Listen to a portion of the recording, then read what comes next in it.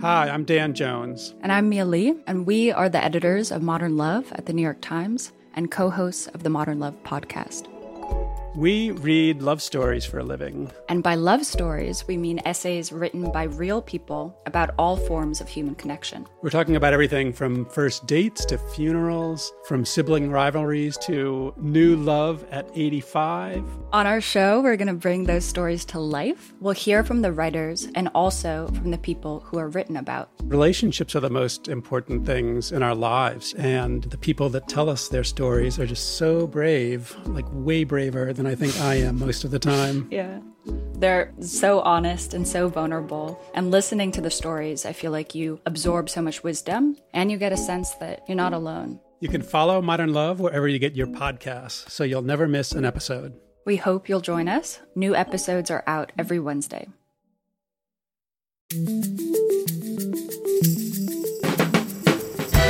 From the New York Times, I'm Michael Barbaro. This is The Daily. Today, audio recordings take us inside the mind of the man who, perhaps more than anyone else, is influencing our new president's views of Islam, terrorism, and who we will and will not let into the country. Then, a look at the anti-Trump resistance inspiring mass protests. Is this the beginning of a Tea Party for the left? Is democracy sick, or is it just waking up? It's Thursday, February 2nd.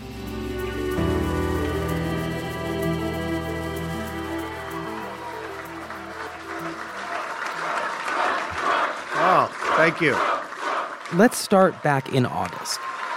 Today, we begin a conversation about how to make America safe again. Standing on a stage lined with American flags in Youngstown, Ohio. In the 20th century, the United States has defeated fascism, Nazism, and communism. Now a different threat challenges our world. Radical Islamic terrorism. Then candidate Trump argued that the United States faced a threat on par with the greatest evils of the 20th century. Those who do not believe in our Constitution or who support bigotry and hatred will not be admitted for immigration into our country. Now, that view isn't the stuff of stump speeches, it's America's foreign policy.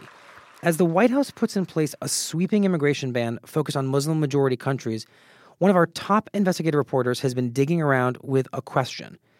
Where do our president's views on Islam come from?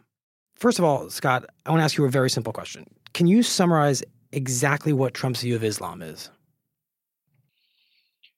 No, I don't think so. My colleague Scott Shane has been writing about U.S. intelligence and terrorism for decades. My personal impression is that this is a guy who very heavily shaped by the people around him, both during the campaign and now at the White House. You know, two of the people who clearly have influenced him significantly are Michael Flynn. Islam is a political ideology. I don't see a lot of people screaming Jesus Christ with hatchets or machetes or rifles. The retired lieutenant general who's now the national security advisor and who was one of the first, probably, the first guy with a serious national security resume to join the campaign and endorse Trump. And then, of course, Steve Bannon. You have an expansionist Islam and you have an expansionist China, right? They are motivated. They're arrogant. The president's strategist, who really seems to be a key player in any number of areas, to the surprise of some people, including national security. Thank you very much, Benjamin, and I appreciate you guys including us in this. And Scott, you've found some audio in which Steve Bannon talks pretty candidly and at length about Islam. We're speaking from Los Angeles today, right across. So this is really a fascinating talk, sort of a Q&A that he gave in the summer of 2014. Bannon was in L.A. and he talked by Skype to a conservative Catholic group meeting at the Vatican. And specifically, his repeated notion that sort of whether we know it or not, we, and by we, he sometimes refers to the Judeo-Christian West. Because I believe the world, and particularly the Judeo-Christian West, is in a crisis. We are at war. An outright war against jihadist Islamic fascism. And at one point, he just says Islam and sort of puts it in the historic context of almost going back to the Crusades, this kind of clash of civilization stuff. I think if you look back at the long history of the Judeo-Christian West struggle against Islam, I believe that our forefathers... Some of it's on video, some of it's just on audio, and that's why you might have a different sound. And I guess what's a little frustrating is it's never quite clear what he's talking about. Is he talking more about is he talking about an ideological conflict?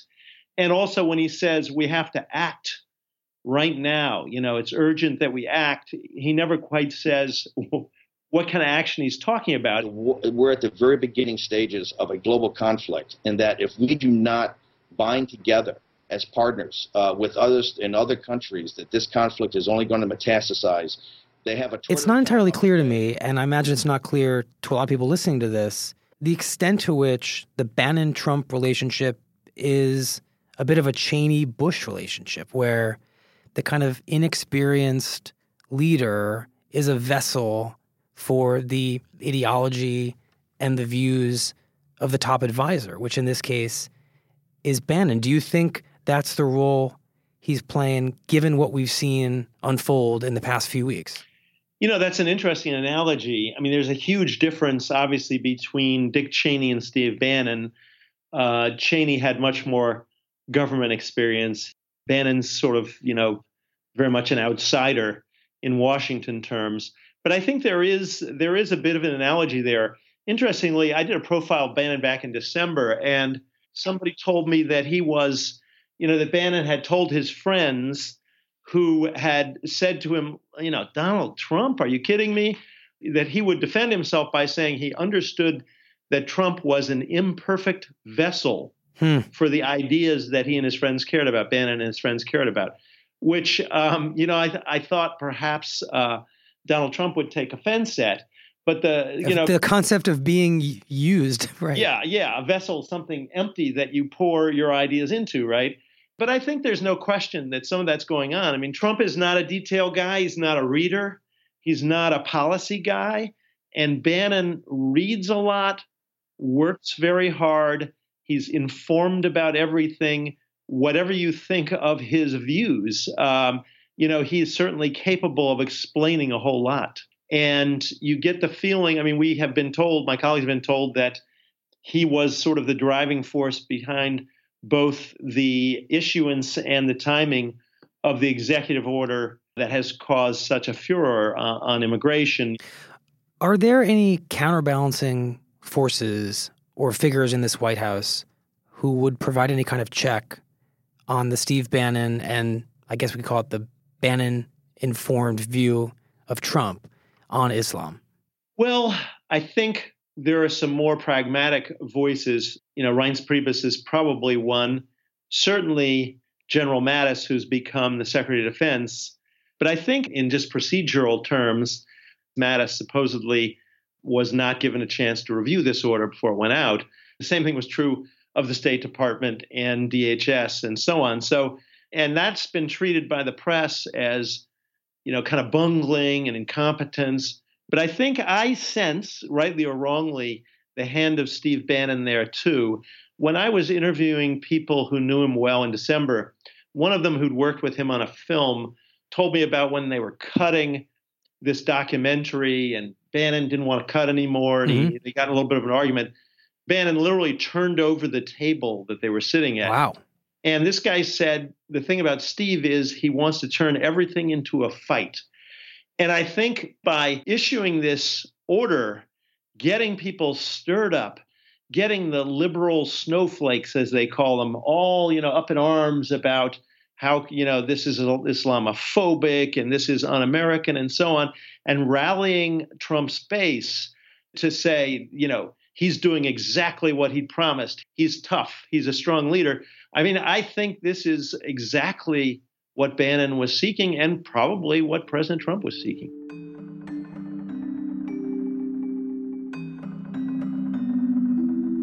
Last weekend, when Trump and Bannon's philosophy became law, there was so much chaos that the Times opened a tip line, asking people how the unexpected immigration order had affected their lives. We received a flood of responses. Some were stories of friends and family detained. Others were supporters of the president happy with the law. One was both. Neil Feazell. Hi. How are you? I'm doing well, thank you. Can you just tell me about yourself? I'm an Iranian-American, a New Yorker. I've been living in the U.S. for several decades now. Really, this is home. And I'm also a supporter of President Trump. So we've been talking about the executive order that the president signed, and I want to know what your thoughts are about it. Well, I get it that it's, concerned about terrorism and all. I just don't understand why it had to start with Iran. Well, you're Iranian, so I'm imagining that it must complicate how you think about Trump that he did start there. A little bit, yeah. You see, the reason I voted for him wasn't because of what he would do for Iran or to Iran. I thought he would be better for America. That's why I voted for him. Now, it happens that one of the things that he wants to do is to fight terrorism or make America safe for Americans. But starting with Iran, right now I'm thinking this is just a learning curve. You have family who were affected by this ban? Yes. What happened? I have nephews who are green card holders, are currently in Iran. They were planning to return to the U.S. Mm-hmm. They may not be able to return, even though they had made all plans to come to America. Are these family members, are they supporters of Donald Trump? I would say no. I think in my family, I'm the, I've lived in America the longest. Okay. And, I would say that in my family, I'm the only one. And do they know that you support Donald Trump and voted for him? Yes. Has it been a source of tension? Not with my family, no, but it has been with my friends. In New York City? Yes. Tell me a little bit more about that. I've had friends, I've had one friend who knew me for 10 plus years. We had traveled together. We had broken bread together. We'd gone on many road trips, cycling trips, whatnot. Basically, ceremoniously cut me off. Threw me out of the circle of trust. Stopped being a friend? Yes. Did he explain why? Basically, if you're going to be a Trump supporter, we can't be friends.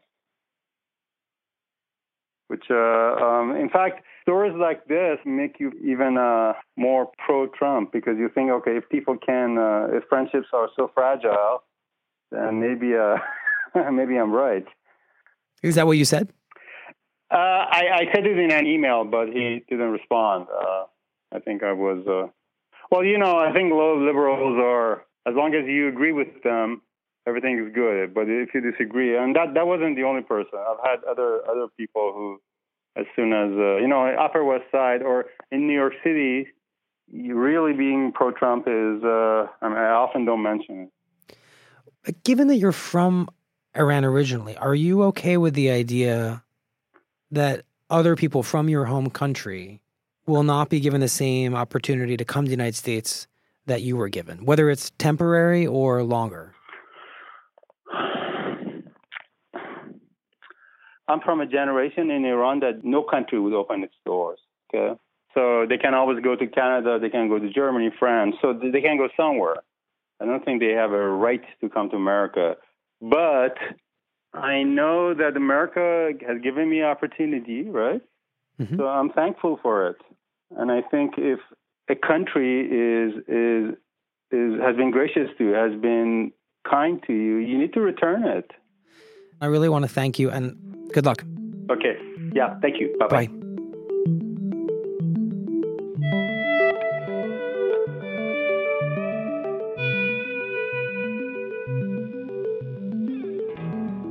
We'll be right back.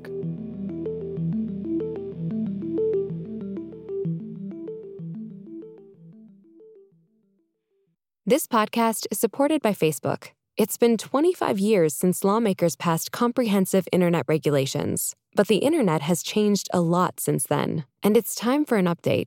That's why Facebook supports updated internet regulations to set clear guidelines for addressing today's toughest challenges, like protecting privacy, fighting misinformation, reforming Section 230, and more.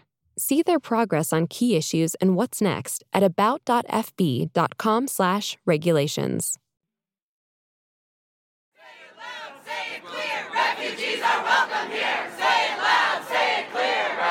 After the overwhelming turnout for the women's marches the day after the inauguration, the question was if and how the emerging movement could be sustained. The if was helped along by Donald Trump, who keeps providing ammunition, like the immigration ban. The how has come from an unlikely group of Republicans. So, Kate, all of this fervor and protest that we're now seeing, what on earth does a Tea Party have to do with it? Well, it's definitely not coming from the same political part of the spectrum that the Tea Party did, but I think there are so many people on the left now who are looking to the Tea Party for guidance. My colleague Kate Zernike literally wrote the book on the Tea Party. It's very similar in that we had, the Tea Party came out of a particular moment. The economy was collapsed. President Barack Obama was new in office. We now have President Donald Trump, and this movement has come out of that. So they both came out of these sort of traumatic moments. And the tactics that were used by the Tea Party back in 2009, 2010, how similar do they look to what we're seeing right now on the left? I think what we're seeing on the left is a recognition that ultimately protests are great, and these massive movements that we've seen across the country and across the world are fine, but what you really need to do is translate that into political power. So we are already seeing, if you talk to people, we're already seeing people say, who can we get to run for office? How are we going to make something of this? We really need to make phone calls. It's not enough to just take to the streets in our pink hats. And that's what the Tea Party did. Yeah. The Tea Party started with some protests, some initial protests in February of 2009. I want our leaders, the people like us, the left and the right, I want us to stand up to them and tell them, no, don't do this to us. You saw all these protest movements because that was an important way of getting people energized and excited about it. But really the importance of the Tea Party was all of these organizing meetings that they were having, really figuring out how they were going to get political power and translate the incredible emotion of these rallies into political power. And how did they do that? I get this sense that there was no particular handbook the Tea Party was using, but they had a philosophy that said organize, be relentless. Yes, be relentless. So it is interesting that you talk about a handbook because people talk about how the Tea Party should be a model for the left. Well, the Tea Party saw the left as its model. The Tea Party looked to Saul Alinsky, who's considered the father of modern community organizing. And Saul Alinsky had this book called Rules for Radicals. And in it, he talked about the need to really confront people and to take control of the room.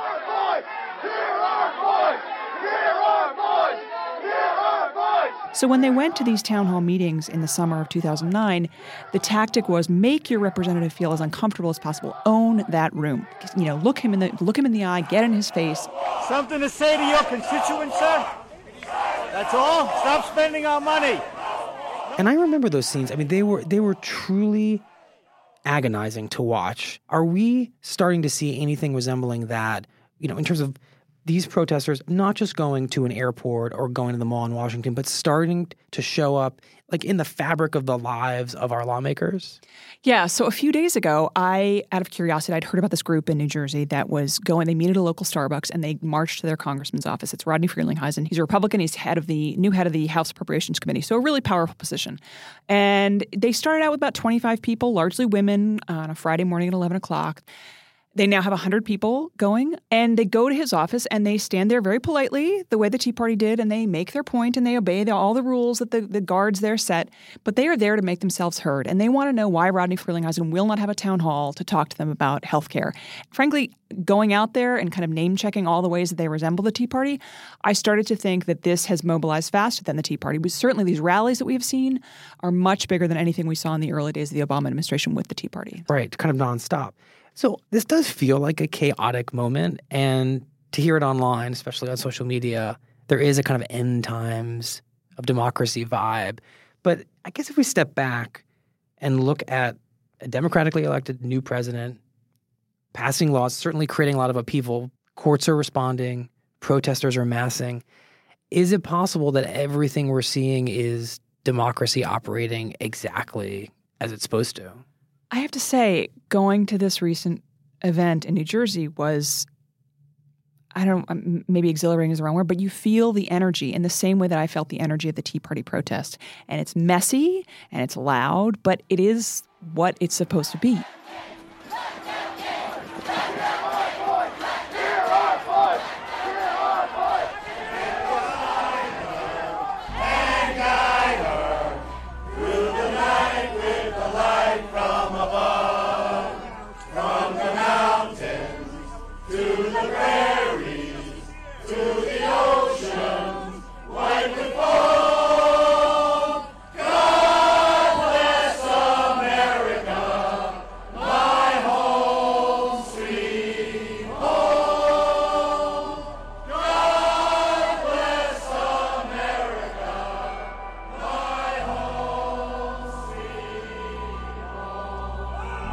Tea Party activists protesting in the front yard of their local congressman in 2009.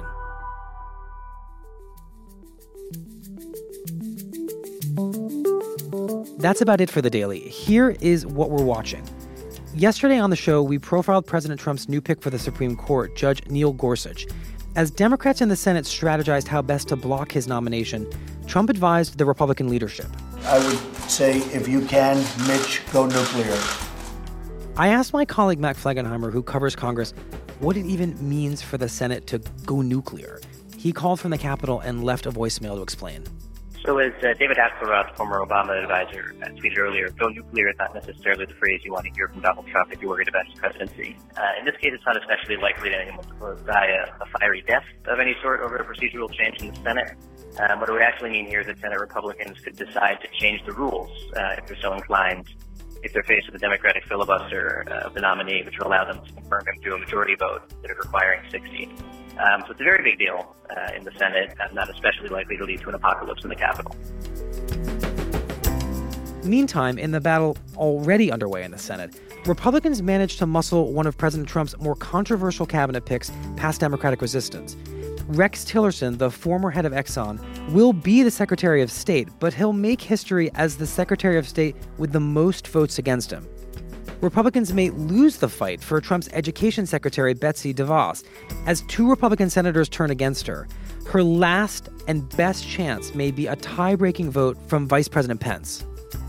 Finally, as a promise that we'll talk about more than just politics on this show, Beyoncé announced she's pregnant with twins, with a photo on Instagram that's just better seen. But here goes. She's wearing a bridal veil and a bra. She's kneeling before a sea of flowers. My colleague Jenna Wortham deconstructs. Beyoncé is exquisitely deliberate in the way she chooses to portray herself as a Black woman and the way she chooses to represent what family and her Black family means to her. And this picture is definitely an extension of that. I also think she's clearly more than a couple months pregnant, which is really interesting to me because that means she waited until February 1st to announce it. The beginning of Black History Month. Right. It's been a very dark time for people of color. Beyoncé's got twin lights of hope and optimism in her belly, and she wants us to know. I mean, it's an image that is bringing a lot of people joy right now. I'm Michael Barbaro. I'll see you tomorrow.